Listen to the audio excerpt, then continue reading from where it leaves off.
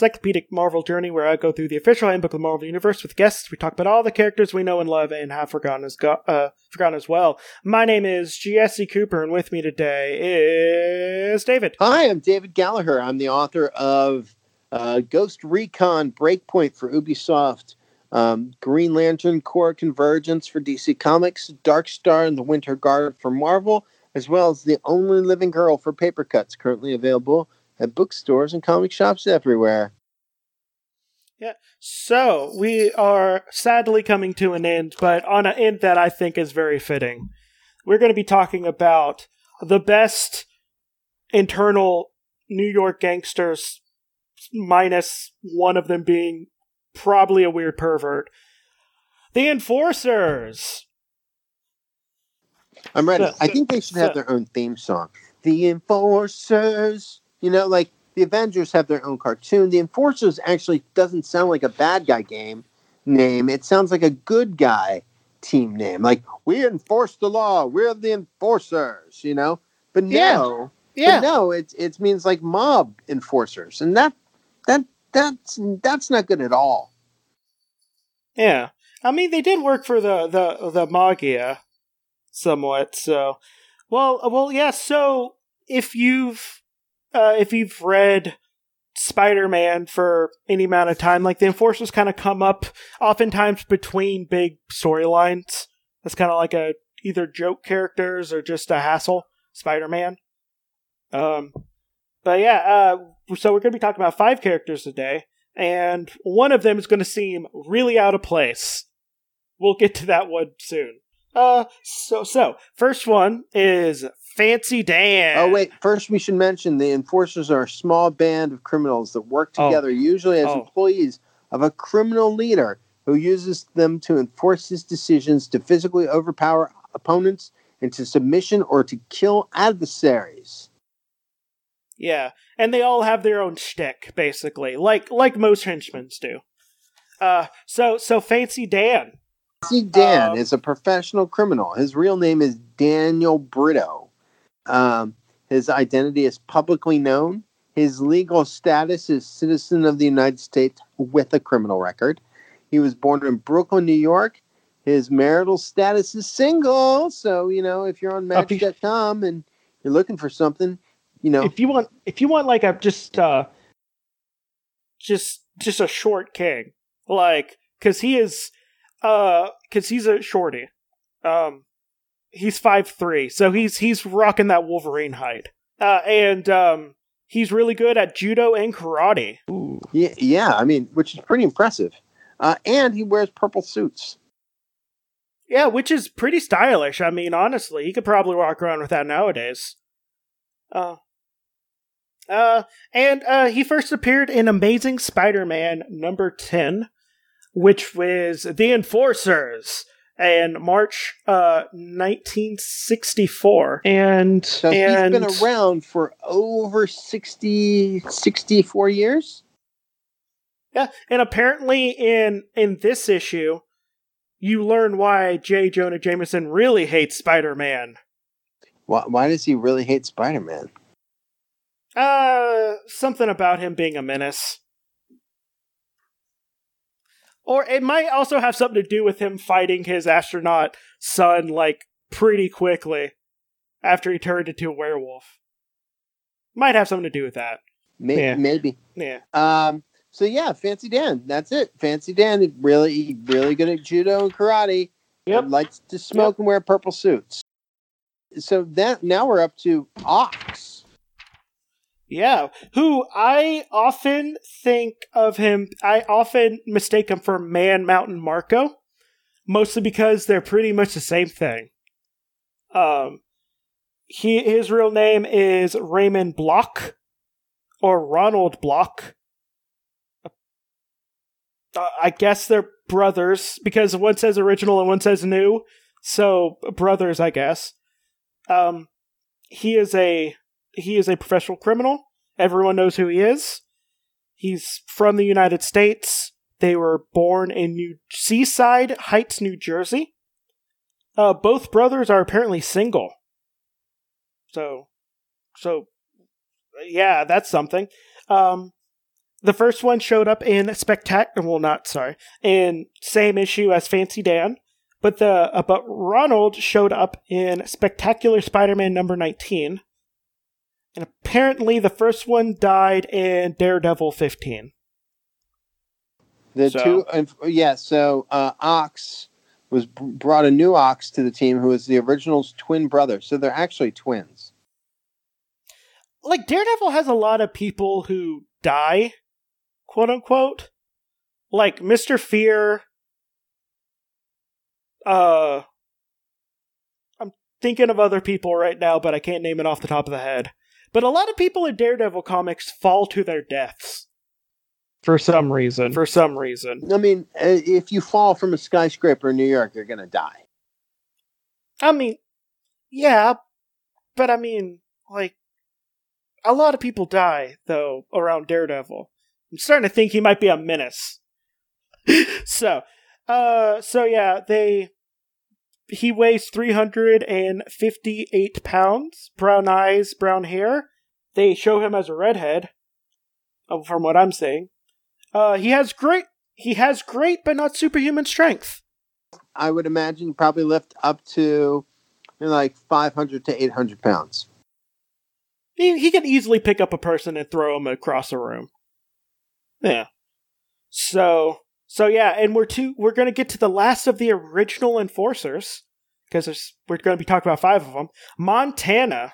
He is a very severe-looking man, wearing a green suit, a bolo tie, holding some rope, and has a cowboy hat on. And where does it say that he was born? Bozeman, Montana. Huh, yeah. I wonder where he got his name from. Yeah. So he's also publicly known, has a criminal record. He's also single. Also showed up in Amazing Spider-Man number 10. Depending on your particular persuasions, he might be the most, though Stake Marston we'll get to, he might be your most, if you've got certain proclivities, the most eligible and interesting person to date in this team. Well, he is he's very good with ropes. So, yeah, he likes using lassos, but I imagine he's good in other fields as well. So I mean, that's original Enforcers. So part of the new people in the Enforcers is Hammer Harrison. Yeah, and he is a former boxer, and he's Willard Harrison, so he didn't go too far away from his name. He's also publicly known and a criminal. He was born in Pittsburgh, Pennsylvania, also single. But he first showed up, at least according to Comic Vine, which I know it's a wiki, but it tends to be a little bit more accurate from what I'm saying.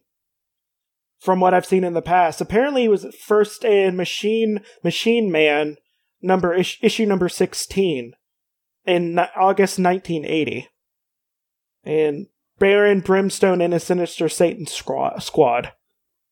And he's right there on the cover. There. So, let's look that up. Let's see if he did show up here first. It could be. People make mistakes. Is the Snake the same way?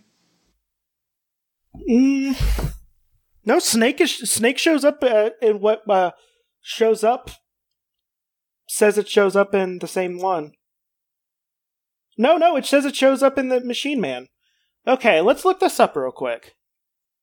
Yeah, that's why I'm checking it out real quick, because you have to kind of check the dates on it sometimes, but I like to be as accurate as possible, because... Okay, so yes, in fact, he doesn't show up to they joined the team in Marvel Team Up 138, which comes out, the issue with the Sandman comes out, Steve Ditko drew that issue? No, just the cover. 1984. So actually, yeah. So first showed up. So apparently they were a part of both Snake and Hammer were part of Satan's crew. So they first showed up in Machine Man. Yeah, he's 6 foot, weighs 220, brown hair, brown eyes, really good at boxing and unarmed combat. And like he has like these like metal things on top of his hands, which I guess are basically a long way to go about brass knuckles. It almost looks like he's wearing like a jumpsuit. And the one that I think stands out the most, Snake Marston. But he's got that crazy widow's peak, almost like hair that looks like Harry Osborn's. Yeah. So he was actually the only one that is not from America originally. He is a citizen of Canada. Yeah, he's also single. He showed up. He first appeared in Machine Man number 19, and he is 6'3", weighs 180, has blue eyes, black hair, and can contort his body, and intertwine it around objects and other people. So he's just a really scrawny dude who could wrap himself around people, which is why I think he might be a pervert. So before we get about his perverted ways, I think one of the things that's really interesting is obviously he had shown up and teamed up with Baron Brimstone and Hammer Harrison to form the Satan Squad to battle Machine Man. And then later with Fancy Dan, Montana, and Ox, along with Hammer Harrison, they had provoked and gotten the ire of the Sandman. So it's literally Sandman and Spider-Man against the new Enforcers, and it's a pretty scary looking cover. The Marvel team up, I think it's 138, because it's basically the Ditko cover that is really evocative of these characters that he had created. The visual looks for all these characters, unless I'm wrong, was all initially developed by Steve Ditko. Yeah, I think so. I think from like it looks like if I was to say one of them is Sinister, it'd probably be Snake Marston. Mostly because his name is Snake Marston, which sounds like a name of someone who would get into some stuff. Yeah, I mean, they've definitely had their fair share of people that they've worked for and battled, and I find that really fascinating. Is that obviously they're not as preeminent as say the Wrecking Crew, but they've certainly fought Daredevil, they've fought Dazzler, Spider-Man, the Avengers, and that's really interesting to me. Is that they have this history, and they're not as preeminent as these other groups that you might see people face, so like the UFOs or whatever, but they're a nice street level group of villains. They're not super tough, but they're still kind of scary. Yeah, they're scary enough that you could put them up against you could put them in between a big storyline, kind of as a cool off thing, or you can have them up against one of the new heroes and stuff like that, and it's kind of they're kind of a step above a young hero doing stopping a bank robbery. Yeah, so, it's just the right mix of not overpowered, but they are not the top level of overpowered characters, but they go well against somebody like Nomad or Punisher. That street level thug. Yeah, I would even put them among the top of henchmen that you normally see. But they're pretty good level henchmen that you can throw into a lot of different things. And often they come with some comedic value as well. Yeah, no, absolutely. And I like that, especially against young Peter Parker. You know what I mean? They're wily enough that and there's 5 of them, they're wily enough that they can kind of cause him just enough trouble. Yeah. So, you have anything else to say? These are the Enforcers. And I'm David Gallagher. And if you like what I had to say, you can follow me on Twitter. I'm at David Gallagher. Or you pick up my work on Darkstar and the Winter Guard for Marvel or Green Lantern Corps for DC Comics. My video game, Ubisoft's Ghost Recon Breakpoint, comes out October 4th. And my book, The Only Living Girl, is available in bookstores now. So my name is Jesse. I have another podcast called Creepy Critters where I talk about cryptids in somewhat lurid detail. I also have a podcast called Alphabet Flight. Well, I keep on saying the same podcast we're doing. Okay. I also have a podcast called Limited Theories where I talk about limited Marvel series with issue by issue with my friend Rob. This has been Alphabet Flight, and please listen to Prince Namor, and don't toot that horn. Bye!